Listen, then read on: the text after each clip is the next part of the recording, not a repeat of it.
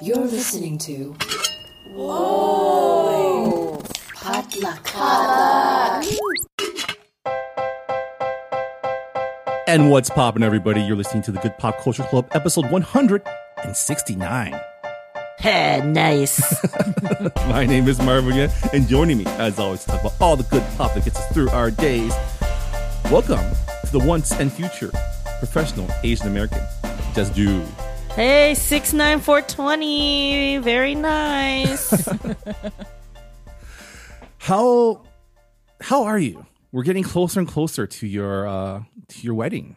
You staying sane? How's the diet going? Every time someone asks me that, and I say I'm fine, but then the end of it goes, and so I'm just like, things are chugging along. They tell you this. It's not the logistical stuff that gets you, which though I'm sure that's also very stressful for some people. Like, again, we generally do something like this for a living, and I have a lot of time right now. The emotional stuff of weddings make everyone crazy, y'all, including yourself. And I thought I was going to be so much better than every other girl. No, I have been humbled real quick. So it is stressful but manageable for now, because I had my series of freakouts earlier, and I think now that is happened, the hump has happened, I can now just move forward, and things are coming along. My dress looks fantastic. I had my second fitting. I am mad disordered eating and looking real good. So, that's chugging along. Don't do that. On the record, don't do that. But let's be real. I'm paying a lot of pictures for these photos, and I want to like them. So, journey of self-acceptance, it takes longer than 27 days. I only got 27 days, so I'm just going to, eat some salad first. Yeah. I mean, the good part for me and Han is we just got to attend. And you were listing out your time. Yes. menu from the venue. And it really sounds like you're trying to feed us all the food you're not eating these few weeks. Well, I hope to partake during the actual wedding, though. I'm sure there's I'm not gonna be able to eat much because just dress and corsetry and yes. and clothing, restrictive clothing, and you're busy during Marvin. You know this. You got married. Yeah, apparently this year our food was really good. I didn't eat any of it, but you never get to eat it, right? And even with the best intentions. Or you eat it when it's cold or something. And I'm just I made it very clear to our wedding planner that, I wanted to eat and I wanted to be a part of this celebration, not just have a cocktail hour and not attend. I'm paying good money for this food. I'm paying good money for an Italian folk band. I will be partaking in the Sunset Terrace cocktail hour. I do not care if, so there's, you just have to prioritize. I think it helps that we are technically married already and we have a little thing. So I have really good pictures from that. And I'm just you know what? It's fine. Everything is this is extra. The fun. It's for fun. It's to bring all the people we love together in Italy. It's going to be amazing. I want to eat. I want everyone to eat so much, as I was telling you, that I want you to have to go vomit off the side of the Olive Garden. Not the Olive Garden, but literally we're going to be in a Olive Garden. So, very as the Hunger Romans Games. intended. Yes, very Italian. Just, go over there, vomit a little bit, come back and eat some more. Yeah. All right. Also joining us, the most professional culture editors, Han Win. Hey. Hey, Han. How are you doing now that we're, I guess, going to month 4 of the writer strike, month 2 of the actor strike? Yeah, it's getting kind of rough. We are getting some new TV shows just because these have been banked. So, but it is getting harder and harder. Interviews are definitely a thing. Then there are the controversies Drew Barrymore deciding to go back into production for her talk show, which she says technically she's allowed to do, and she's going to follow the Writers Guild guidelines by not having writers. But at the same time, there's a lot of sort of discussion about, well, some people consider it a struck show, so she shouldn't be doing that. She's obviously, there's just It's a also lot a of bad discussion. look when the other like talk show hosts are doing their best not to do what she's doing. And the fact Yeah. that like she's been like in the business her entire life, right? She even stepped down as host of some sort of MTV show, hosting gig, Yeah. earlier in the strike for solidarity's sake. I mean, here's the thing: when she said she decided to go back into production, I imagine her reasoning was people on her staff needed jobs, but she never said that. And I'm not saying that will make it better, but in some ways, at least she has to offset something about like showing compassion because, and that it's a complicated situation or whatever it is. But basically, she didn't say any of that. She was just like, I made this decision. And so it's actually causing a lot of, sort of tensions because now the WGA is picketing outside of her studio. Anyone going in, we heard of a story of an audience member who didn't realize that there was a strike going in, and he got a pin from the picketers outside, wore it inside, and then got thrown out for wearing this pin. So yeah, there's a lot of discussion going on. I have a feeling she's going to have to say something soon. So yeah, I don't know. Also, Not a everyone's good look. Also, everyone's getting COVID. Yes. and getting sick, and that includes some of our staff. So I'm just like, I don't know what to do. All right. Well, we are here today to talk about One Piece, the new Netflix live action adaptation of the well-beloved anime and manga. Did they pull it off? We'll let you know. But before we get to that, let's find out what pop culture is bringing us through this week. Jess, what is poppin'? So I ventured out to a theater, a pretty packed theater, I must say, on a Friday night to catch the latest installment of Nia Vardalos' My Big Fat Greek Wedding. So there's a third movie, guys. I don't know if you knew that. They're off to Greece this time for a family reunion. That is a very simplistic synopsis for a movie I am still trying to grasp my head around or wrap my head around, which should not be the case for a Big Fat Greek movie theater or Big Fat Greek Wedding installment. But the gang's all back. We got John Corbett on his nice guy streak. Everyone looks like they had a lot of fun shooting in Greece. Was this a good movie? No, it was not. Did I have a good time? I don't know. No. Am I still thinking about it? Yes, because again, that synopsis I gave you was the most simplistic. There were like 7.5 different storylines.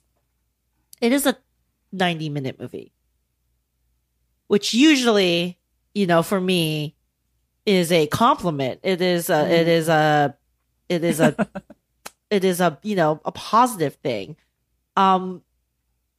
I turned to my husband no less than 6 times during this movie and go, what is happening? Like, they're introducing side story plots like 50 minutes in. There is a wedding. Every one of these movies needs a wedding. But yeah, it was a lot. I appreciate Nia Vardalos for, continuing the story and like trying to keep it relevant. So we have like, it's pretty good. You have like non-binary characters, you talk about the refugee migrant situation in Greece going on right now. Yes. In this 90-minute movie, that's supposed to be a rom-com. Oh no. And it's, yeah, I cannot even describe it. But it was interesting and it was packed. Like, that's the thing. This is a pretty packed theater. There's a lot of folks. The sad thing is I rewatched the first one. Raymond had never seen any of them, so we rewatched the first one because, it's been on our list anyways. And I love the first one. It's very It cute. is such a well done, like, It's well balanced. very well balanced, like very small in scope, but like perfect character storytelling, and especially in the rom-com genre that gives a lot of agency to Tula, her character. Just very wholesome, has aged really well. And this new version is basically just like a series of weird vignettes set in Greece. None of the characters really feel like the characters. And just shenanigans happen. So, I mean, if you have Movie Pass and, you got 90 minutes to kill, give it a go. We did eat Greek food before this date. It was pretty fun. But yeah, unfortunately, this was the only thing I had time this week to catch outside of One Piece, because I didn't realize those episodes were like 1 hour long each. Yeah. And so that's all I got. I'm sorry. I wish I liked this movie better. I personally have never. I'm like Raymond before you made him go through this experience. I've never seen a Big Fat Greek Wedding 1 or 2, so I didn't realize that the dad from To All the Boys was in it. That's where I know him from. John Corbett. All I know he was looks- Joey Fatone is in it. That's the only thing Joey I've Fatone is in it, heard not from Greek. like osmosis. Yes. And it's John Corbett. It looks better now than he did, I think, in the first movie, because I did not like the long hair he had in the first movie. I think everyone looks better now. Like, just, work and cosmetic procedures really helping everyone out. It's just like, I just don't know, like, obviously this was kind of like an IP, like, people know these characters, they love these movies. The second one was pretty fun too. The second one revolves around her parents realizing they never were officially married. And so they have to have a re-wedding. Just and then in this one, both actors who played the dads, the grandpas, have since passed. So this was also somewhat of an homage to, that character, that actor, and about going back to the homeland. And I just really wish it was better. I feel for you. It's always sucks. Yeah. It's like the and we'll talk about this later, but like the expecting something at least okay and not even like getting decent, that, right? like watchable. Yeah, I'm just like, I'm very happy though that all these people got to go film in Greece. That's never a bad time, even, no matter what movie you're making. And happy that everyone got their check. And it just, I know Nia Vardalos is talented, so I'm just kind of sad that and it is interesting to revisit like the same character over time, right? The issues now, now they're talking about like aging parents and losing a parent and while trying to parent your own child, and like I find all those pretty interesting, considering we met this heroine when she just discovered herself, but it was lacking. Yeah. Moving on, Han, what's popping with you? Watch anything good? Yes, but it's also weird. So I came across this movie on Netflix. It is a Taiwanese movie called Marry My Dead Body. Okay. But that's kind of a misnomer. It's actually ghost marriage, right? So basically it's a Taiwanese film where this cop who is a little bit homophobic and sorry. Yes, please continue. He's not going out there and just beating up random gay guys, right? He just of course holds these feelings. So he picks up this while he's looking for evidence in a case, he picks up this red envelope. It ends up being the red envelope of someone who has died, and whoever picks it up is the chosen one of that dead person to get married. Ghost marriage, apparently, I had to look it up, but you might know this is a thing in China.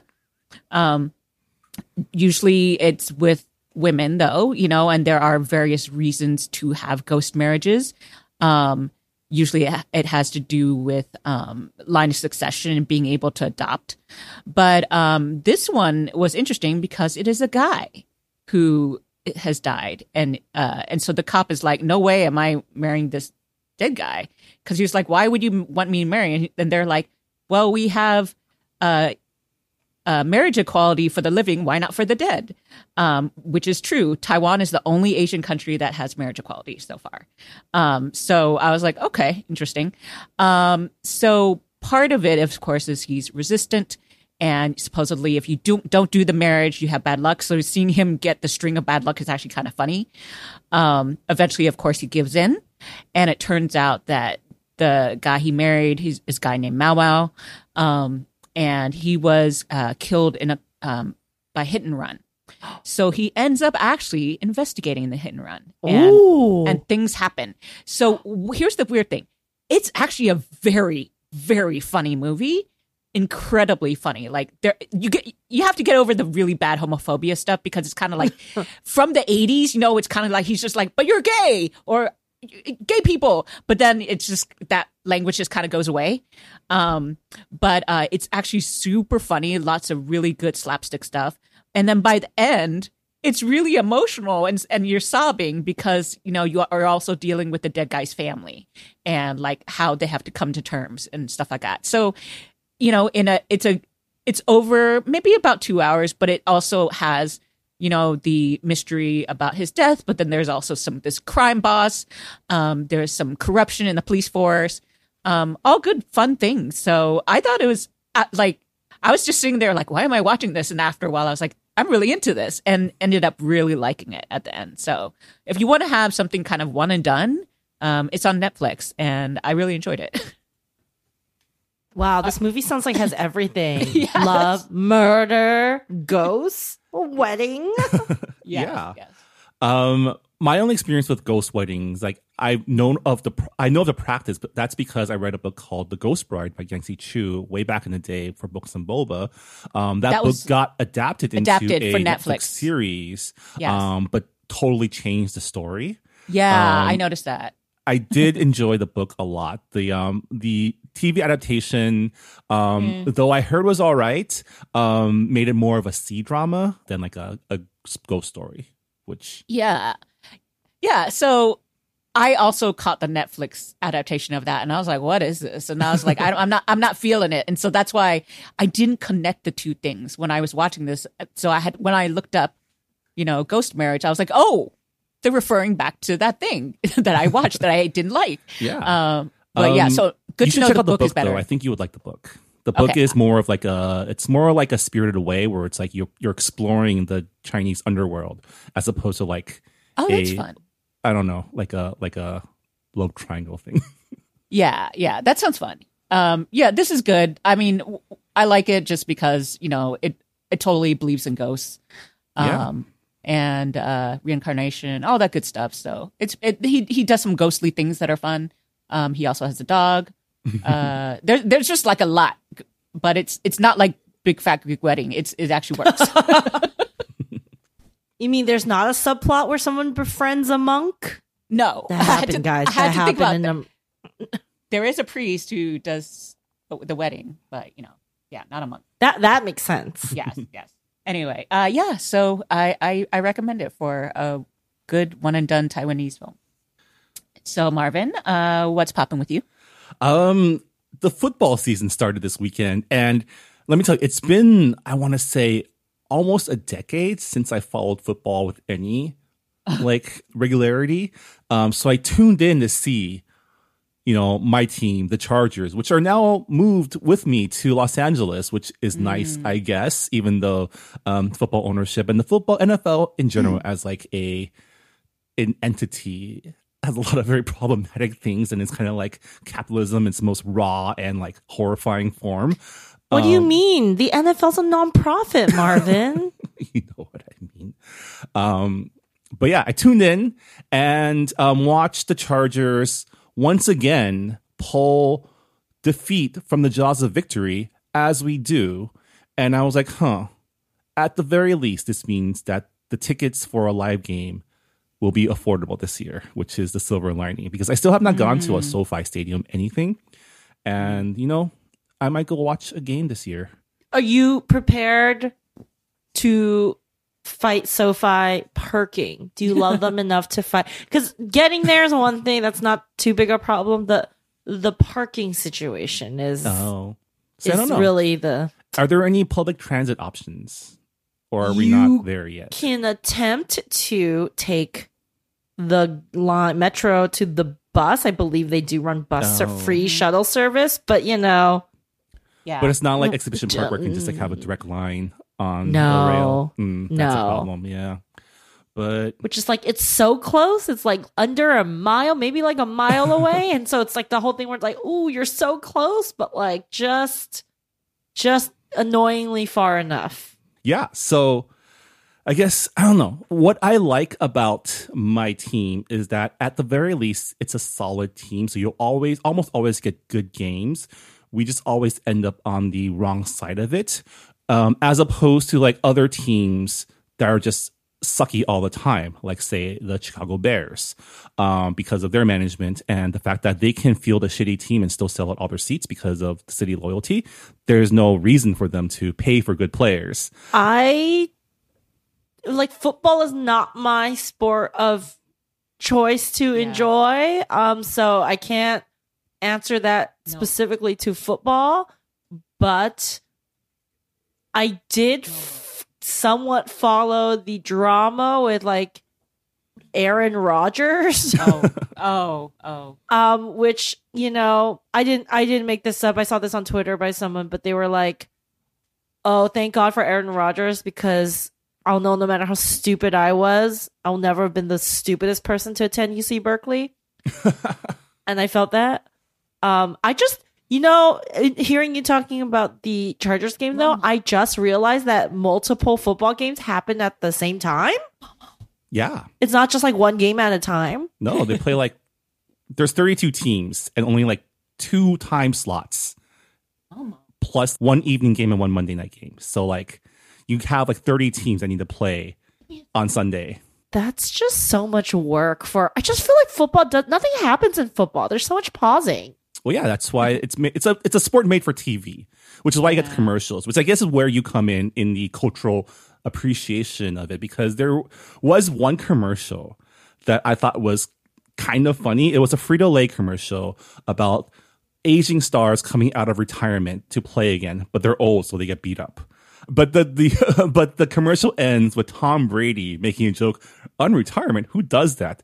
Which is hilarious because he famously did that and got divorced over it, right? Oh yeah, and now he'll never win because Giselle was the witch behind his true success. You know, I believe that. So I think he's doing okay. I mean, maybe it's just because I've been watching a lot of travel YouTubes to prepare for my trip, but I'm getting served a lot of Hertz commercials and his face is all over those. Do you play fantasy league? Fantasy football, Marvin? I don't. I used to. And that was really the reason why I followed the games, was because of fantasy. But I don't have a lot of people around me that play fantasy anymore, so there's really no reason to. And it's great because now my Sundays are so free. I didn't know that you were supposed to like consistently. I played one season and I didn't know you're supposed to consistently like change your starting people. Yeah. Like I didn't know. I thought you just picked the people and like hope for the best, and some stats happened and some math happened. So I did not do good that season. Yeah, so no one told you about how all the teams take a week off, and if you play your players during that week, they get 0 points. No, Marvin, they did not tell me that. So I did not do good. No. Yeah, fantasy sports require you to pay attention, which is why I don't do any sports that's more than like 1 game a week. That just requires so much. Like fantasy football already requires so much time and energy spent to like pay attention. Anyways, so that's what's popping. Sports. I don't know if it's good or not. But both you and Jess are like, I saw a thing. I think I would feel better. We tried something different and it didn't work out. Sometimes that happens. But without this occasional failure, there's also no joy in discovery, right? I'll probably watch next week's game too. And I'm going to try to go to a game this year because I haven't been to one since I came to Los Angeles. That's why we live in a big city. At the very least, I can get some stadium nachos, which I don't know why, but like sports nachos just taste better. I mean, look, I will eat a hot dog at sporting events, but I wouldn't pay money to go see football. Soccer or maybe hockey I might be into. Yeah, at least the constant movement and occasional fight, those are fun. Yeah, not a bunch of math and yards and subtraction. Too much math. Football and baseball. You're talking about baseball. Football, I don't know about math. I mean, at least with football, there is like a constant like building of tension in between plays. Like if you've ever been to a live game, it is actually pretty fun. Like any sporting game. I have in high school. Baseball's That's high actually school, though. I mean, high school compared we to like, had pro a good sports. we had a good team because I was Texas in Texas. Texas. It's so Actually, football. I went actually because my friends were in the band, and so the band is very good too. Oh yes, we are always great. Band always wins. That's what our motto used to be. Yeah. You know, at my high school that had a state losing record. We had Band always wins. we had a really good drum corps or whatever too. So just it was all good. Just the football team I didn't care about. drumline or drum corps, because those are two different things. No, it was not either of those things. It was the people with the flags. Oh, the color guard. I guess we Yeah, had a that's what they're different called, name. the color guard. We had a different name for them. Whatever. They were also very good rhythmically. Yeah. All right. Well, that's what's popping for this week. We're going to take a quick break before embarking on the Grand Line to check out the Netflix live action adaptation of One Piece. Stick around.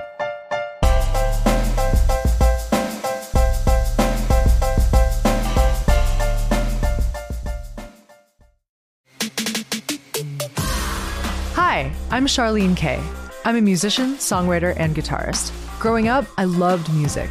Whether it was pop, acoustic, emo, I ate it all up. But as a Chinese American kid living in Scottsdale, Arizona, I also felt isolated, never really seeing artists who looked like me or shared my experiences. So, after years of performing on stages all over the world, I wanted to create a space to highlight the amazing Asian musicians who I knew were out there, just not always getting played on the radio.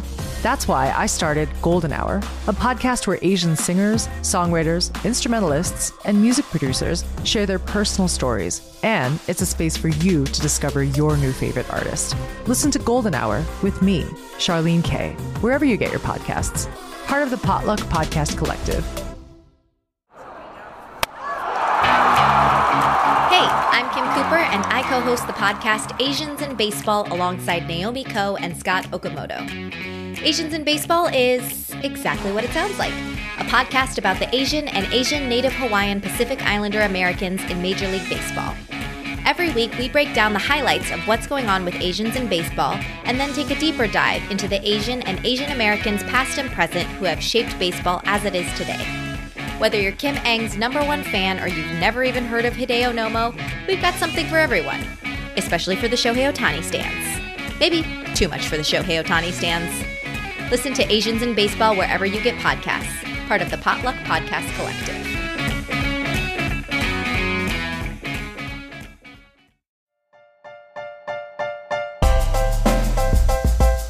And welcome back to the Good Pop Culture Club. On this episode, we're talking about the new Netflix live-action adaptation of One Piece, developed by Matt Owens and Steve Maeda.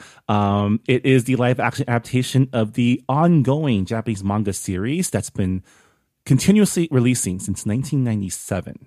That's fucking Let that insane. sink in. Someone needs Jesus. The show stars an ensemble cast, including Iñaki Godoy, Emily Rudd McEnroe, Jacob Gibson, and Taz Skylar as the members of the Straw Hat Pirates, led by their captain Monkey D. Luffy, as they adventure out in the open seas in search of the ultimate treasure, the One Piece. So I don't know what everyone's history with One Piece is. It's like I mentioned, it's been going on since 1997, which means it's like we're like what 4 years shy of like a whole 30 years of One Piece. So I'm sure we've all, like, as professional Asians, are at least peripherally aware of One Piece as like a thing. So I'm curious, what did you all think of the live action adaptation of it? Let's start with Jess. So, so I've never seen I'm very aware of it. It has permeated. It's one of the animes that I feel like has permeated mainstream culture. My husband referred to something called the Big Three yesterday when we were talking about One Piece. I'm like, what the fuck are you talking about? Because the Big Three, in my context, is Beyonce songs. But he's like, yeah, like the three big animes that like were really popular, came out around the same time, were like Bleach, Naruto, and One Piece. It's like, yeah, I can see that. I was a Naruto girly through and through. And I think what prevented me from engaging in One Piece was kind of the infamy of how long it was and how like it still wasn't finished, and like running jokes that like it was never gonna finish. And like, I don't fuck with that. Like, I just like that is as like a avid like person who gets into stories and books and futures and worlds. Like, I was like, no, you have to like commit to finishing the story before I invest my time into it. So this is actually my first kind of foray into One Piece. I did not know that this show was called One Piece because it refers to a large treasure that was left in One Piece. And when he said that, I was like, oh, I get it. So that's the level I'm working with as I go into the show. Which is kind of hilarious because that quote is from chapter 1 of the manga and episode 1 of the anime. Like, it's just right there up front. Yeah, so I just very actively chose like not to engage. Like, if I'm very aware of like his character's name is Luffy and like the iconography of the hat and like the red vest. So as I watched it, I was like, oh, like this is a really fun story. Like, I see all the pieces of the world building, the characters, the formulas that I know works and that I know like it actually does make for a really good TV because you're kind of like, oh, there's a lot of things that can happen. There's enough meat in this world and in the setup of basically the situation that you can have 1,000 filler episodes or 30 years of filler episodes. What struck out to me was I thought the casting was really wonderful. I, again, don't really have a strong base for what these characters are necessarily supposed to be, but I think the actors bring, especially Inaki, who plays Luffy, is such a like bright energy to center the show around. And kind of the core that we meet, the core pirates, his Straw Hat Pirates, I thought they were all just really fun and brought really good energy, different dynamics to kind of what I assume is going to, I hope this does not take 30 years, but essentially, who we're going to be spending time with. There were some things that I was like, okay, like, how close is this to the anime? There were some choices that I felt like, and we can talk more about that later, that I felt like, oh, I think this is too anime for a live action. Like, I don't understand the point of doing a live adaptation if you're just going to make real like the animation. Like, to me, that isn't what an adaptation should be. And some of the haircuts and some of the styling choices were like hard when you try to translate literally or like one-on-one to like a live action. But I thought, yeah, so I was most impressed with just kind of casting and like seeing these actors imbue with energy. But again, I don't have a frame reference. Like, I don't know how similar it is to the OG animated series or the OG manga. And to me, it's just like, oh, I do wonder, because I'm like, I wonder, like, what is the point of recreating the same show but with like real people? Yeah, and I think it's important to note, I think Matt Owens, who is one of the co-showrunners, has said, I think, that this live action show is an adaptation of the manga, not the anime. Okay. So they're adapting from the comic. Okay. Is there a stated intention? Yeah. Got it. Yeah. Han, how was your experience with One Piece live action? Well, so I did actually watch the anime, probably in its inception, so probably 97, 98, 99. I assume my brother, introduced me to it because I seem to have memories of watching it with him. So did you watch like the sub like bootleg, or did you watch like the very, very censored like after school cartoon version of it? I think it was bootleg. We watched a lot of bootleg anime growing up. There was it was hard to get. You had to do that. Yeah, there was even a shop we used to go to that was a tiny Japanese grocery store, but then had a wall of VHS cassettes where literally it was anime taped off of TV so we could watch the commercials in Japanese too. And we didn't have subtitles. So we were just kind of like figuring it out as we went along. This was not that. I do remember understanding the show. So it must have had some sort of Australian subs or something. But yeah, I don't remember much about watching it. I just remember it was kind of fun and there was a lot of action and adventure. So whatever the spirit of it is, sort of still translated in this for me, but I had forgotten so much of it, honestly, that this felt like kind of a new experience, which was cool. There are a few moments where I was like, yeah, that feels familiar. But I think what I liked about it was because it was somewhat fresh to me, that this season was essentially what I love about heist films, which is getting the gang together. And so it was just fun every single time we got a new person and they were like begrudgingly trying to join or something like that. Yeah, it was very colorful because it is based off the manga. I think it was very well serialized and paced, very brisk storytelling. I thought the acting was, the characters were very charming as far as the casting goes. So yeah, overall, I enjoyed it. A few weird moments, just because it is live action, and we can go into that more. But overall, yeah, I really thought it was entertaining. And I told both my brothers to watch it. Yeah. The last time I followed One Piece in earnest was, I remember distinctly reading it while I was still in on-campus housing. So it had to be like 2004. And even by then, it was already up to like chapter like 300, 400. Like it's literally like season 3 territory if we're going at this pace. I mean, was when I stopped 20 years ago. Yeah. None of us finished it. But I did like this adaptation. Like, again, it's been a long time since I read it. And I didn't go back and like reread it because who has the time to go through 1,000 plus like anime episodes, or like, I don't even know how far along the manga is right now. But, the beats did seem really familiar. I remember, full disclosure, I did work on a Netflix podcast project related to One Piece for my day job as a podcast producer, and so I did have access to the script. So I did actually read the pilot script months ago, and I remember reading and thinking, they're doing a pretty close, like almost 1-on-1 adaptation of at least the first like arc, which was interesting because like, when you go into live action adaptation, that's always a big question, right? How closely do you adapt? Do you adapt like 1-to-1, or do you like do your own thing, or do you do a mix?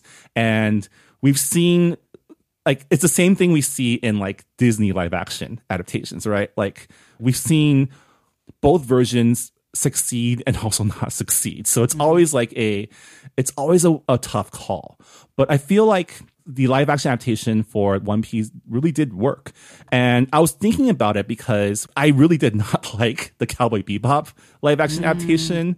And the tone of both these shows are pretty similar. It's like pretty quippy, pretty irreverent. And I felt like that irreverent tone worked a lot better here than in Cowboy Bebop. And I think a big reason is like, Cowboy Bebop is a pretty complex show. We've talked about this in our discussion episode. It deals with a lot more mature themes and it's doing a lot of like thematic work. Whereas One Piece is just like a simple shonen story about like dumb himbos who have big dreams and like want to fight stronger and stronger enemies. And like the original manga didn't have a lot of quiet moments. Like this live action actually introduced a lot of more like quiet moments to the show. Like my biggest memory of the One Piece that I read and watched was a lot of yelling. Like people were always shouting at the top of their lungs and like a lot of energy, right? And I think I kind of got tired of that, which is why I kind of dropped off after a while. But yeah, I'm really glad that that this version was successful. It seems like a lot of people really like it. And maybe it's because I know I've met the showrunner. I've worked with them now. Like I'm happy for them to like have something under their belt because I know they're really, really stressed. I remember going to the studio the day after he showed like an early cut of the first episode to Eiichiro Oda, the original mangaka. And like he was like the relief on his face when he said that Oda really enjoyed it and gave it his blessing. Like you can tell that he really cared that like he didn't F this up. Yeah, I mean, I think again it's set up really well. The story threads that are being set up, you can see where we're gonna get drama, right? You know, one of the first introductions is, or the first relationships we see is Luffy and, oh my god, what is the Marine kid's name? Kobe, right? And you kind of see they're like interlocking but opposite dreams, and you can, you know, I've watched enough manga to know, or anime to know that that's gonna come back, and they're probably gonna have a friend of me. Like, there's probably like a lot of gay shipping of them somewhere. Am I correct, Marvin? Yeah. Yeah. And you know, you're getting these, like, you know, you're getting the running bit of "we're not your crew," and I'm like, oh, I cannot wait until that pays off at the end of the season when they're like, oh, we are your crew. Like, you know, it's set up all really well. And I think a lot of that is the source material, and it's like really fun world building. Like, you know, it's just, there is so much going on in this show. Like, in terms of, again, someone who is not familiar with the world building of One Piece, like, I just kind of knew there was pirates. I was like, okay, I'm getting that they're all looking for this treasure. That's cool. I was like, wait, there's fruit? Like, what does the fruit have to do? And then I'm like, oh, there's a lot of characters being introduced. And then there's more characters being introduced. And wait, why is there a clown? Like, is that a normal thing in this world? And I just think sometimes when you take it from a, like, you know, cartoons and animated things, like, you can kind of get away with more, a heightened sense of existence. And I kind of feel like that's where this live action adaptation succeeds, is like the creators are full well adapting a cartoon and don't seem to be embarrassed by it. Like, they're not going out of their way to explain or like to like hedge all of their like goofy shit. Like, they're embracing, like, this is a goofy world. Everything is, it's kind of like our discussion last week about Bottoms. Like, this is a world where you have superpowers and where pirates dressed as clowns, or he's just a clown. I don't think he's dressed as a clown. Like, he's just a clown man, exist. And people don't really react to that. They react to the fact that he's being a dick. Yes. But I think for me, it's always like, and maybe this is, I don't know if this is too early to ask the big question, but I'm just like, does the live action bring a different point of view, story-wise, than the animated adaptation, the anime version of the manga? Because for me, I'm just like, I kept just thinking points, I'm like, this would probably just be better as a cartoon. And I don't really see why, because we talked about like Disney adaptations before. Like, I don't think any of the Disney adaptations have been successful, so I don't really understand why this exists. And I do think some of the production things, it's funny, I wrote in the notes, you said like you really like the production design. I'm like, really? I thought it looks like cheap Netflix CGI. Well, I mean, the CGI looked like Netflix CGI, but like a lot of the practical sets and the costuming, I thought was done really well. I really enjoyed them, at least. Yeah. I think the practical stuff I liked. I just don't know if that worked for me. I feel like it was, some of them look really good, and some of them I'm like, okay, this is like, looks like you're making fun of a cartoon. I think some of it, or like some of it looked like, oh, this like could be a real world thing, and some of it looked like, oh, you are be very aware that this is like a cartoon come to life. So are you was referring just like, to the transponder snails, like their snail mode of communication? Well, I'm just, no, even things like the Marines costumes, I was like, these look so cheap, you know, like, and then you have a guy in like a full, like, you know, naval wear, and I'm sure that's what they wear in the manga, but I'm like, I don't know, for me, it's just like very jarring. And I kept going back to the same question. I'm like, did we need this? Like, I don't know if it's made a strong enough point of why it needs to exist. I mean, the simple answer to that question for any of these live action adaptations is it exists because money, right? Yes. But at the very least, like, if this was going to happen, I do like that they at least appear to have put effort into it and did a good job in like making the world like effortlessly diverse, as like terrible as I is to say. did love that, if we're going in this crazy, wild, direction of this world, why wouldn't we have like a diverse cast? And I think that was and is always the correct way to go. But like, that's kind of like feels like rewarding a show or creative team for doing what they probably should be doing in the first place. It's like rewarding a boyfriend for being nice to his girlfriend. Like, you should be doing that anyway. Yeah, but we also, like, given the state of the industry, know how hard it is to do that too, right? Like how needlessly hard it is. Yeah, is what I mean. Yeah, I mean, look, I do agree that for the most part, do we need this? And the money angle is obviously the big reason that they do it. I do think, though, that at least enough time has passed from when it started that, of course, it's a money situation, but a lot of people may not have gone back and watched that just because it's available. I haven't watched One Piece, like the anime. So, but now Netflix is telling me to. But so there's so many episodes. God. Yeah. I'm not gonna go and do that. It's kind of like with the Wheel of Time. I didn't go back and read all of the books once the guy died and someone else took over for him. Like there was too much of a span of time for me to go back and reread those. So, but I will say, besides Cowboy Bebop, since I've been watching a lot of like Japanese things lately, there was one thing that I like the story, but it was so weird. It's called Hanakimi, and it's an adaptation of a manga also. But the thing is, I didn't realize that in the live action, all the characters would act like their manga characters. And so their facial expressions and like screaming was insane to the point where I was just like, what? Did I enter a weird alternate reality? But the problem was everything was sort of the same, like, in everything looked realistic. So at least I liked in this that maybe even though the costumes felt very like sort of kitschy or costumey, I like the costumes. that made it for me, like that helped me sort of feel like I was in this fantasy world. Yeah. So it fit for me.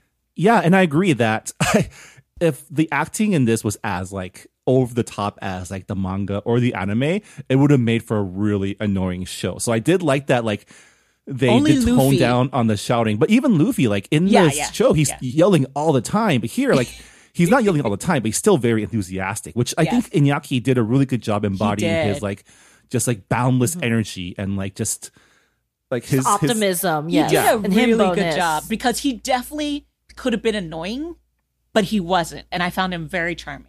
So that's a really good balance. Let's talk about Makenryu, who you both have on here as Hot Zoro. He's very hot. I had also you fucking old when you're like, let me double check the age before I get gross. I was like 26. That is okay, I think. Not for me, but at the same time, I don't feel like I'm robbing a Creole. But I mean, look, the thing is, he was in that weird Knights of the Zodiac movie, and I remember thinking, oh, you're decent looking, but too bad I'm not going to watch this movie. So I'm very glad he got this role. I also do feel like with the green hair, he looks really hot. And apparently this is a thing for me, guys with an earring. He has 3 earrings on. I've been watching a lot of Thai. One for each sword. Yeah, I've been watching a lot of Thai things, and they wear a lot of earrings in there, and I'm just like, I didn't know it was a thing for me. But yes, so Zoro, Roronoa? He's just Zoro. Zoro, yeah. He has a really good vibe all around. 3 swords. It's just really funny. Like, yeah. His deadpanness is a really good foil to Luffy, and he's able to deliver those lines really well. And just very pretty, just so pretty to look at. He does good poses, and there later on there is humor when he and Sanji start poking at each other, and I don't know, I just really enjoyed that dynamic too. Yeah, and Makenryu has a long. I want to say he has a long career ahead of him because like Sonny Chiba worked until he died, right? Like, yeah, he also has a younger brother who's also an actor, so it's kind of like it just runs in the family. I did enjoy, like, I remember the Baratier arc. It was a little different. Like, they changed up the villain in that arc. There's a bunch of things that they actually changed around, but nothing like really like that was super plot critical. But I did like that in the middle of the season, we got like those 2 episodes at the boat restaurant where it kind of became like, it's not the bear per se, but we got a lot of really great food shots and a lot of eat acting, like exquisite eat acting. If they just spent like a whole season at Baratier, I would have been happy. Just food related stuff. I hope they go back. I hope there's more. I'm very happy that they had they actually spent some time to actually talk about food and show food and like appreciate the importance of food.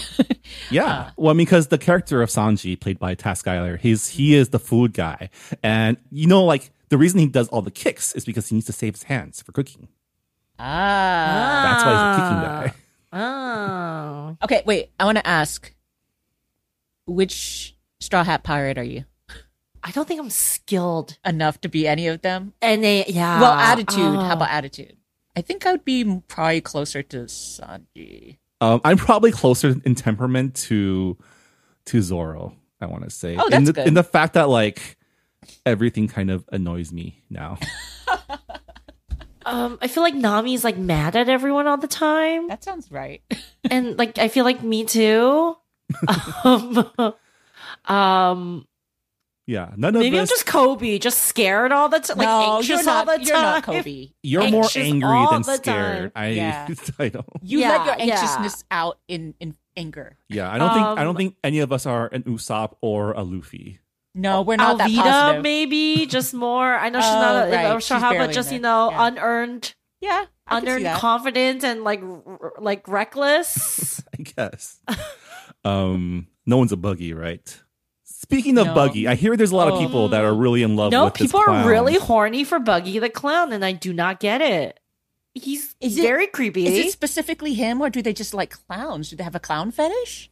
I think both, because people were really horny for it, as played by the Skarsgård brother. And people are not well, Han, Yeah, on the internet. But I can kind of see like behind it is a handsome actor man, but also there is nothing more. I don't know what is more like insecure male incel vibes than like kidnapping a whole town to make laugh at my jokes. Laugh at my jokes, bitch. Yeah, I'm just like, oh, that is. I do appreciate That is a lot. I do appreciate that he didn't go Joker-fied on us. Like, right. He had to do something different. He gave us he gave us like an angry clown, but not like a nihilistic one, which I really appreciated because I feel like there's only been one mode of like mad clown this past few decades, and it's Christopher Nolan's. Not Joaquin Phoenix. I mean, that's Joker-y. I feel like Joaquin Phoenix's Joker was also like a derivation of the Ledger Joker, right? Yeah, he just creepy, and y'all need help if you horny for the creepy clown. I'm sorry. Yeah. Like in general, it's like whatever floats your boat. But I do have to say, clowns are just evil. So what's wrong with you? What about the fish dudes? Oh, I did find it entertaining, but I almost felt like they didn't go far enough with the fishiness of them, which is weird to say. But yeah, like they just look like fish and they swam, but there weren't maybe not enough fish jokes. I'm not sure what I wanted, but like, yeah, I kind of wanted more from the fish dudes. Yeah, what they gave us was a little. What they gave us was a little off too, and I'll talk about more of that in spoiler zone. But like, they should have had a flounder guy whose eyes were on like one side of his face. I think there were missed opportunities for fun. Yeah, and I think one of the things that I guess as someone who is like somewhat familiar with at least this early, like I think like 1/10 of the entire story, is that there are things that I know that when I watch, it's like, oh, they're bringing that stuff forward. And for the most part, they do it in interesting ways. Like there's a whole running B plot that is adapted from like what Oda does in his manga is the cover of every chapter. There's like a side story going on as you read that's like kind of concurrent and becomes plot relevant sometimes like hundreds of chapters down the line. Like it's a very long game thing. Yes. And so the story revolving like the marine side of the season is adapting those stories. And they're trying to interweave that into the main plot as well. Because in the original like run, you don't see a marine, like any of these marine characters at all during this entire like Garp doesn't show up till like episode like 300, 400, like way down the line. You don't see Kobe again until like episode like 300, 400. Like it's the That's first insane. Yeah, like the first arc is just Luffy's adventures collecting his, initial Straw Hat crew. So I want to say like that was the one part that did not work as well for me because I, as like a person who knows what's coming up, would have preferred that these things been kept secret. But I know why they did it, and it's to seed future seasons, in order to probably get like that second season greenlit, right?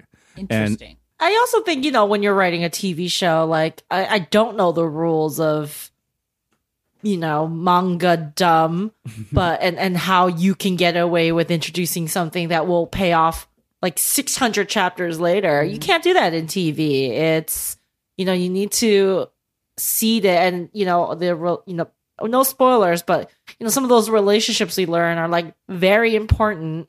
And I think, I've not watched or read the original source material, but my gut is telling me like, we're heading towards some kind of dramatic confrontation between Kobe and Luffy. Like Kobe's going to have to make a choice eventually. Luffy's going to have to make a choice. And you gotta see that earlier in a TV show or else people are going to be mad. Like people are going to be like, what the fuck? Like, that's convenient that you brought this character into XYZ. I am surprised they revealed some of the facts mid-season. I thought they would have saved that for maybe like a season finale or something like or that. Episode right before the finale, like an ultimate. Yeah. And I guess for me, it just made those elements feel a little shoehorned in. Like, kind of wish again, like you're dealing with the 8-episode season and the trappings of TV makes it so that you can't like introduce someone just to have them come back like in season 3 or 4, right? Yes. But at the same time, it did like I feel like I would have preferred just to focus on Luffy's adventures, leave the marine storyline to like maybe a post credits thing or something. I think that would have worked if they formatted the show differently. I was surprised to learn these were like hour-long episodes because I don't know, like is the anime half hour or 1 hour? I mean, most animes they're typically like half hour, right? So, I mean, you can have like silly shenanigan, like episode of the week things when it's 30 minutes. But if you're going to do an hour, it's, you can't really do a whole episode just on like, I don't even know what one of these 30 years of filler episodes would be like. But I feel like they could. Then we get the Mandalorian.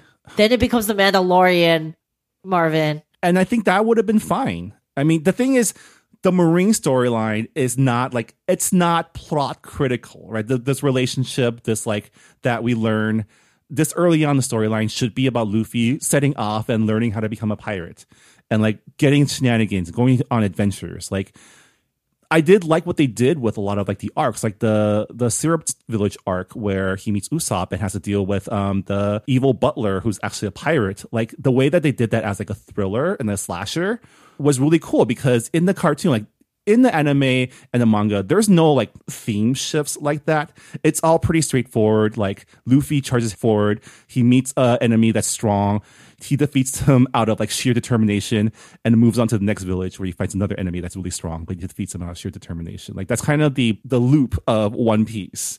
And the fact that they kind of turned this arc into like something more of like a horror, right? I thought that was really, really interesting. And so to have that like broken up with like this, I don't know. I feel like they didn't need it. It's fine that it's there, like the marine storyline, but I feel like they could have had a pretty strong like show just focusing on Luffy's adventures too. I disagree. I think for a Western audience, I think for Netflix and the kind of programming they do, and obviously this is geared towards, English speaking Western audience. I don't think we are used to that kind of show, and I don't know if that like a sitcom, essentially a sitcom format, or I don't think that's in vogue right now. And I mean, it doesn't even need to be a sitcom format. Like the thriller plot in Syrup Town per se, right? You have the A plot, which is Luffy. You have the B plot, which is like the heiress, and then you have the C plot, which is Zoro's past. Like, we did not need that D plot of the Marines playing Go on the ship, right? Oh, you're speaking specifically of like that, as opposed to, I thought you were talking about like the entirety of like introducing the Marines. The Marines is important because Kobe wants to be in the Marines. Yeah, but Kobe wasn't like. I guess this is the trappings of introducing Kobe as like a main character, because he's not a main character in the anime or the manga. He's like a tertiary. But he might be in this one. And my gut is telling me he will be, because there is no reason you introduce him first before Luffy even, right? Or like around that, he's literally like our first little world that we meet at right after the whole setup of the in the original series, he's like the episodic companion of that first arc, and then he like gets left behind to join the Marines afterwards, and that's kind of the last we see of him for, in like comic book terms, like 2-3 years. My bet is he's gonna be a much bigger character, and he's gonna drive a lot of the because in the show you kind of need like all sides against the hero, right? Like you gotta kind of paint your hero into the corner and then like get him out, and which is interesting. That's my guess is what they're gonna do. Which is interesting because that's not exactly the One Piece vibe. It's an adaptation, Marvin. It's an adaptation, and I think it's good that they're making changes, because again, I think if you're just gonna do like a frame by frame recreation, like what is the point? I think I was all right with it. With the Marines, it's just like another force. It's another obstacle or an antagonist, but coming from a different angle, right? Yeah, which is interesting because the next arc, they go against a Marine, which is the first Marine in the comic they go against after the Axe Hand guy. And he's kind of like, he's the guy they tease at the end of the season, which is why I was like, I guess for me, it was fine, because I do like that relationship that they tease in that Marine plot. It's just in terms of like, did we need it? I don't know if we needed it. Do we need any of this? Again, that's the thing. I'm just like, okay, and here's my other big question. Like, how much did this cost? Probably a lot, right? They built a lot of practical sets, huge, lots of CGI, huge cast. It's pretty big production design. So, like, did we need another version, a live action version of the story, which is pretty serviced in other formats already, including a film, even though it's animated, a film visual moving medium? Or like, could we have used this to make something else? And I just truly think I just find it so like disrespectful to the art of like animation, which I love. I'm like, why don't you just watch the animated version? Like, outside the whole like making money IP thing, because a lot of other adaptations, when you adapt famous characters or IP, it's like you're taking the characters but you're telling your own version of the story, and it may be like, okay, we're doing a certain origin story, but we're maybe using the same characters, but it's a different story, different plot. And we don't do that for anime, right? Like, we don't do that for anime. We don't take these characters and create new stories. Like, was there a world where we could have taken Luffy, the Straw Hat characters, and like maybe just made it a show about like their shenanigans while looking for the treasure, more of a, like problem of the week story, and just like make up your own episodes and storylines, as opposed to like adapting the existing story? Because that's what we do with superheroes, right? We're not directly translating, every comic book, like every superhero, every Superman or Batman comic. We take Batman and we put him in a new situation, or we put Batman or Superman and we try to put, I will argue maybe there hasn't been a super successful Superman adaptation, but we take the Wonder Woman story and we like put her in a story that's like relevant, and we have certain similar beats of her origin story or her powers, but like this is not something that exists in any other form, like this specific story. I was like, how come we don't do that? And there's a genuine question, like how come we don't do that with anime? Because I feel like anime and Western comics because Western comics have that already established in its canon, where it's like one character can have a billion different origin stories based on which iteration of it they are. Whereas One Piece is a continuous story that's been going on for almost 30 years.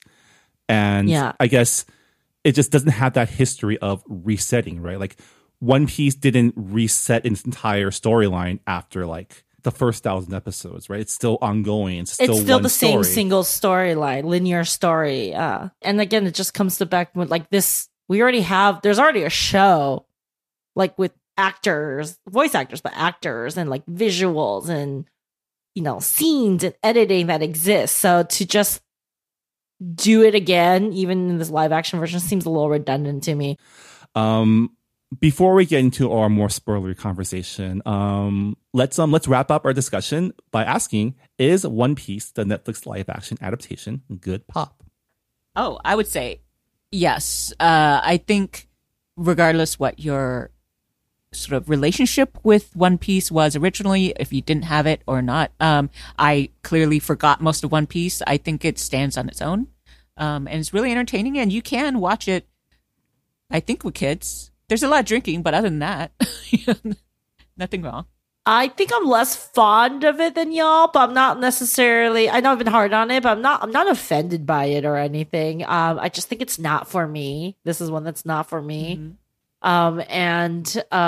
But I like it when people get paid to write things and make things, and I'm very happy for Steve Maeda and the very lovely. Seems like lovely cast, this diverse cast, to get to adapt such a big IP. So yeah, not mad about it, but I think I will probably skip out on some of it on some of the future seasons. Not for me. Yeah, I really enjoyed it. I was pleasantly surprised at the pilot how well it adapted the energy of a One Piece, and the fact that like I didn't hate it. Like I hated Cowboy Bebop was like instant, like, oh, I don't know about this. Like I had bad vibes right away. With One Piece, I was like, this works for me. And the bar is so low for, I think, like animated live action adaptations when one is like pretty good. You're like fucking amazing. Amazing. Yeah. And you definitely get what you come to a One Piece for, which is Luffy being a good pirate, like he never really like pillages or like raises cities. He just like wants to just be free. You get cool, ridiculous fights with like stretchy powers and a guy who uses 3 swords. And you get the occasional, moments of friendship, which is what One Piece is all about. The power of friendship and pirates. So yeah, definitely enjoyed it. Looking forward to the next season because I know what's coming up. They did tease it in the last episode of where they're heading next. And it's either the next arc or the next one after that where they go to like a big sky island, which is pretty cool. So yeah, excited. I'm happy for, I guess, Netflix, if you can be happy for a corporation. Ooh, are we allowed to be happy for finally Netflix getting right one now? of these, right? For proving that they don't mess everything up. I think that's a good sign. Looking forward to, I wonder, because the next one up is the Gundam movie. Okay. Don't fuck that one up. Yeah. Raven's gonna cry if that one's bad. All right. Before we go, Jess Han, if people want to find out more of your thoughts, where can they go? I have no thoughts in the next month, and so if you want to find me, I'll be in Italy. So good luck with that. And I am at Anonymous on Twitter, Threads, Blue Sky, Instagram, wherever. Yeah, you can find me at Marvin Yuet. You can find our show at Good Pop Club. We are a proud member of the Potluck Podcast Collective. Check out our fellow Asian American hosted podcast by going to the website podcastpotluck.com. And yeah, stay tuned for our One Piece spoiler zone. But if not, we'll see y'all next time. Bye, everybody. Bye.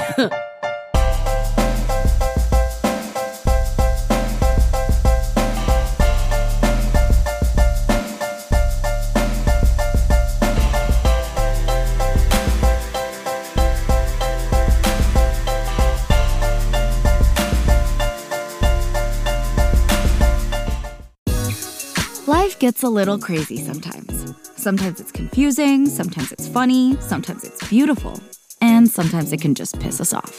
Enter First of All Podcast. It's a safe space for real conversations about the things that we all struggle with, celebrate, contemplate, and work through in our daily lives.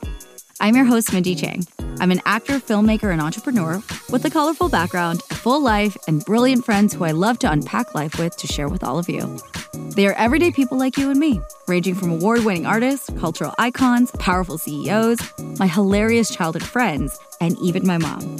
Tune in for honest conversations on mental health, dating, sex, family, career, culture, and everything in between. Listen to First of All wherever you find podcasts, part of the Potluck Podcast Collective.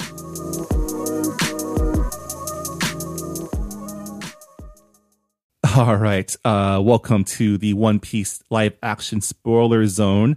For the next few minutes, we'll be talking about all the twists and turns of the One Piece live action adaptation that might be deemed spoilery. I guess to start off, Han, you had a really big reaction to the flashback portion of Sanji's story, because throughout the series we see the flashbacks of what made our crew members who they are today. And Sanji's story is that he was marooned on this like rocky, it wasn't an island, it was like a rocky outcropping, but it was stone tower island. Yeah. With the pirate who tried to rob his ship, and he was giving a bag of food and told to like wait for rescue. And then afterwards he learns that he actually got all the food, and that the other pirate, who is his like chef mentor from the Baratier, survived by eating his own leg. Which after seeing that I was like, oh yeah, that did happen. Yes, that in was the comic. You know, That's a lot. why could I not remember this? And also, of course, we knew that he had a peg leg. We in the present time, we saw he had a peg leg, but you know, pirates have peg legs. Like in a pirate world where there are fishmen, where there's a crazy clown, you kind of just don't notice the peg leg, really. So we should have seen it coming. But at the same time, I laughed my ass off when it was revealed. He's like, wait, why, instead of food in your bag, you have treasure? And then you see the trail of blood and then the stump of the leg, and you're like, you ate your leg? And I'm just thinking, couldn't you have just gotten fish? Like, that's, like There's no drama to that, Han. These pirates are dramatic as fuck. Yeah, this is One Piece. They go to the most extreme. Like, the first instance of that was Shanks sacrificing his arm to save Luffy. There's a lot of dismemberment. Yes. I was like, again, some of these things may be like a little unnecessary, but I get it. Like, we have to establish like the daddy issues. We have to establish like the abandonment issues. Like, look, I was fine, but it still made me laugh. It was just like, okay, if you're gonna do that, but also like, how did you prepare it? Like, I have questions. Wait, okay. I mean, this was already like this adaptation was surprisingly violent, like way more than the cartoon was or the anime. Like a lot more blood, a lot more like inferences to like people dying in like. well, they like weird fucking ways. open this with stabbing the Gold Roger with like they didn't even behead him, because usually you get a behead and like a cut away. Yeah. and just like, you know, you hear a head thump or like you see something, but like they just fucking stabbed him in like the kidneys from the back. I'm like, damn, bitch. That was pretty brutal.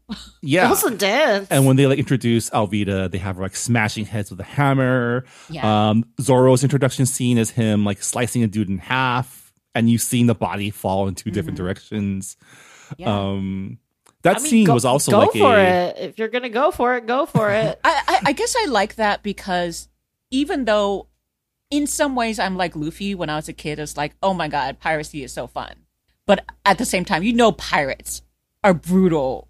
Well, they're rapists and murderers and like do all these things. But the way Luffy's doing it's kind of like not even gentleman pirate, but he kind of like a charming pirate. Like he's just going to win over everybody.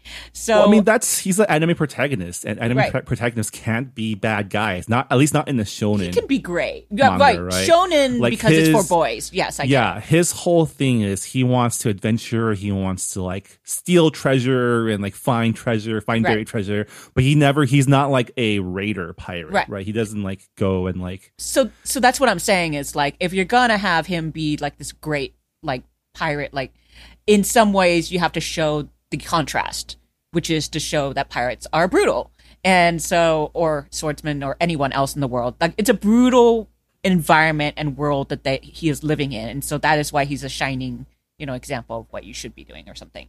So yeah, I appreciated the violence, I guess, in this series. yeah, or is just too like dumb to know the difference because he's an invulnerable rubber man. He doesn't have to deal with like the dangers of being hurt or maimed by these ruthless pirates because they just like they bounce off of him. But his friends do. So Yeah. And don't threaten his friends. We love a pirate with a code. you get angry. Yeah. Yeah. Speaking of code, one of the things that didn't sit well, especially in like our year 2023, was the Fishman arc where they're like essentially like they're allegories for like the slave trade, right? Like the transatlantic slave trade. And so you have these like they're not emancipated, but like these free fishermen who decide to oppress the oppressor. And that type of storyline always sits a little off. Like especially when like done in a Western lens or like language. Yeah, because Right? honestly, when he was giving his big, villain speech, I was just like, honestly, I kind of sympathize with you. I don't like the fact that in this storyline they made him, I don't know, I guess be violent back in a way that Well, they I made couldn't- him an ethnocentrist, like nationalist too, Yeah, like, in his yeah. own right, which is not like, which I guess makes Not him great. It's not great, but like it colors his villainness. I wish there was more like nuance. I don't know. Yeah. Like maybe don't like we're already tackling a lot. Like maybe you didn't need to add this extra layer of complicated storytelling. Yeah, but it's gonna be like because that's his character. He's like a fishman supremacist, but that's that kind of story layer is always gonna like be a little like iffy when told in like an American property, right? And like he was already pretty villainous as like a pirate raider who like pretty much reigning over this island, right? Can't win them all. Yeah. But yeah, that sat a little weird with me when I was listening to that. I was like, oh, who wrote this? It's like they should have updated it. Yeah, I mean, in terms of the world, like it's fine. Yeah, like, you can see how this person is someone who uses like his people's oppression to like justify his own bullshit. But I think it's only in the lens of like we're watching this in America in 2023 that it's. I think it's one of those situations where like our brains are just too smart, Too for this. hardwired. Yeah. Just be like, well, that feels weird. Yeah, like, Yeah. you can, like because you can instantly clock the allegory right away when he starts like going off Well, speech. it was like why the second Black Panther felt very weird because like they were villainizing people who I had sympathy for. So I was just like, wait, why do I want both of these people fighting each other? They should be teaming up against the white people. So yeah, there were just those moments for sure that I didn't understand. Yeah.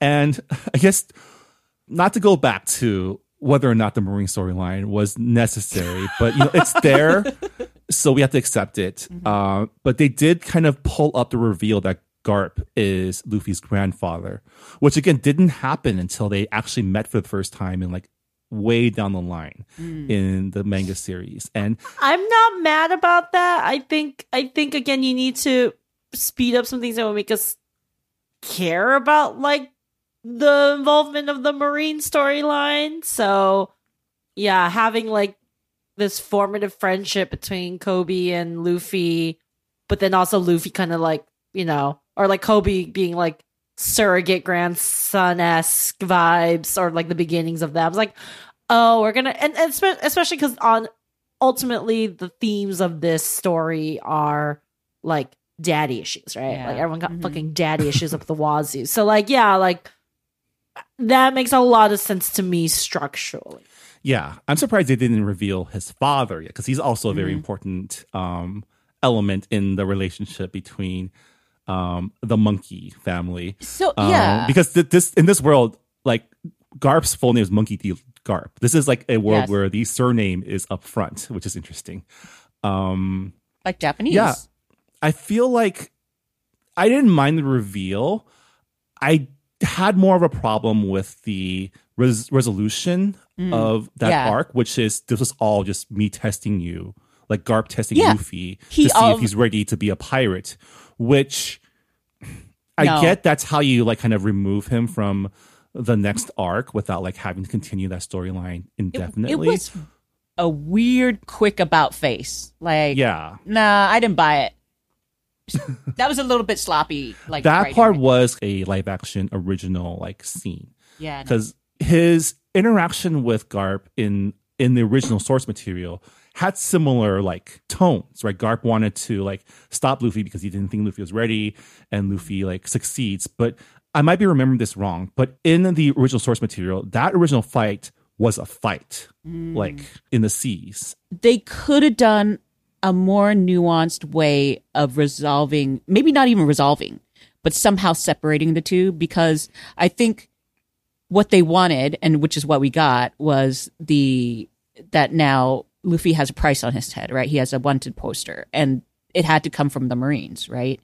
So whatever they did, they had to have some sort of confrontation, but maybe they could have definitely done something different because in that moment, I was like, did I fall asleep? I was like, what? Did I miss something? Why did this just happen? And so I rewound a little bit and I was like, nope. I mean, the bounty was always placed by the corrupt Marine from the town, Nezumi, the mouse guy. In the source material, he gets defeated by Luffy and his crew, and as revenge, places a bounty on them. Okay. Because that's his right as a Marine. But the mouse guy is just also... Yeah. And... lame. I don't know. And I mean, this is a world where all the Marines and all the pirate captains all have their own quirks, right? They have their own style. Like, we haven't even gotten to like the more outrageously dressed pirates and stuff yet. I mean, look, that was the one thing. As much as I appreciate Sanji for his cooking, the fact that he was wearing a suit the full time, like, I know that's his character and from manga, but I was like, why are you like? You must be sweating. Oh God, seriously. And how can you move? Is it made out of like spandex? Like what? I don't get it. But yeah, like I would rather be dressed like any of the other pirates. Luffy's outfit's really cute. Yes. I think I was like, I can rock this vest and little hat. For Halloween, I could definitely dress like him very comfortably. Yeah, so that's to say, like, we didn't need Garp there for the bounty because Garp wasn't even the one that placed the bounty in the first place. It was always Mouse Man. He could have just still been like in the background, but sort of like maybe almost got him, and then like sees Luffy like waving his hat from like afar. But yeah, they didn't need to actually confront each other here. That could have been a part of a cliffhanger, you know. Yeah, I mean, that's just the result of having to finding a way to tie out that storyline, right? Yeah. But I guess we'll see what happens in the next season. There's still more members of the crew that have yet to be introduced. I think the next... Still? Yeah, I think that the next crew member to join is Tony Chopper, which will be really interesting because he is a humanoid reindeer who joins as the crew's doctor. And I'm really curious to see how they approach this because, like, will he be a Muppet? Will he be CG? Like, there is, like, I don't know, like, Jesse, if you type in Tony Chopper and look for this character, you'll know what I'm talking about and how, like... Oh, what the fuck? Yeah. I mean, CGI. It's going to be a CGI, like, little cute thing. I'm trying to like, or will he just be a man with horns? Oh, I do remember Chopper. Yes. Very cute. At the same time, I mean, now that's done well, they'll probably ask for some CGI budget and get it. So I guess since season 2 is coming, we'll see how that all turns out because the entire internet is waiting to see what this little weird guy is going to look like. And then I hope he's cute and not scary for y'all. Yeah, I hope he's cute. And I think we saw the last frame, was it? That Smoker, yeah. He's the next Marine antagonist who is a man who ate the smoke fruit so he can turn his body into smoke. And There's his so many fruits. and his defining characteristic is that he's always smoking a cigar. 2 cigars, if I remember correctly. He's always smoking 2 cigars at the same time. You got to be extra in this world. Three swords, 2 cigars. Yeah. All right. Well, on that note, that'll do it for our One Piece spoiler zone. Thank you so much for sticking with us. And yeah, we'll see you all next time on Good Pop. Bye, everybody. Bye-bye. Bye.